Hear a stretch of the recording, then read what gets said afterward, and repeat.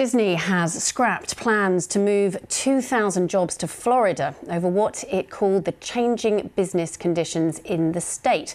The decision comes as relations between the entertainment giant and state governor Ron DeSantis grow increasingly tense.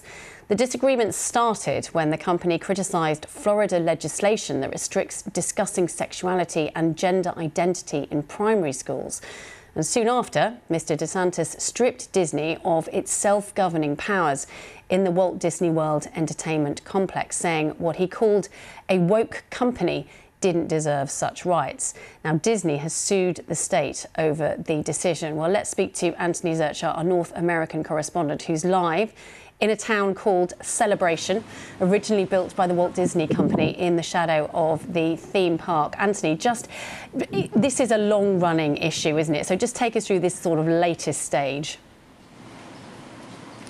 It is. It's been going on now for over a year. But this latest stage is Disney's decision to pull an investment, not in the theme park that's very close to me here in Celebration, but in Orlando. They were going to bring white-collar jobs, some tech-related jobs, 2,000 of them to this area. And for the people I was talking to around here, they were looking forward to that because Florida wanted to have some jobs that weren't directly related to the hospitality and tourism industry. They wanted to expand a little bit into the tech and white-collar corporate sector, and this is Disney showing that they can bring some pain to Florida if Ron DeSantis continues to try to punish Disney for what they view their free speech rights, expressing their disagreement with Florida law.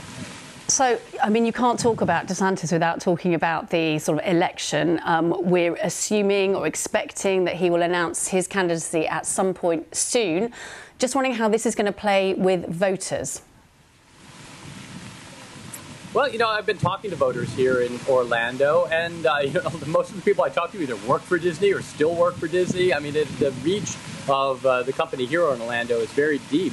And a lot of the people I talk to have very real concerns about whether Ron DeSantis is going too far and leaning into cultural conflict, cultural war issues rather than focusing on economics. But I think that's a calculation that Ron DeSantis is making, that their Republican primary voters, the one who will determine who the presidential nominee will be, are more interested in cultural issues, taking on woke corporations and woke government rather than catering to big businesses. That may be, at least in Ron DeSantis' evaluation, where the primary voters are now. They're not the corporate voters, not the big business, small government voters that would vote in Republican primaries in years past.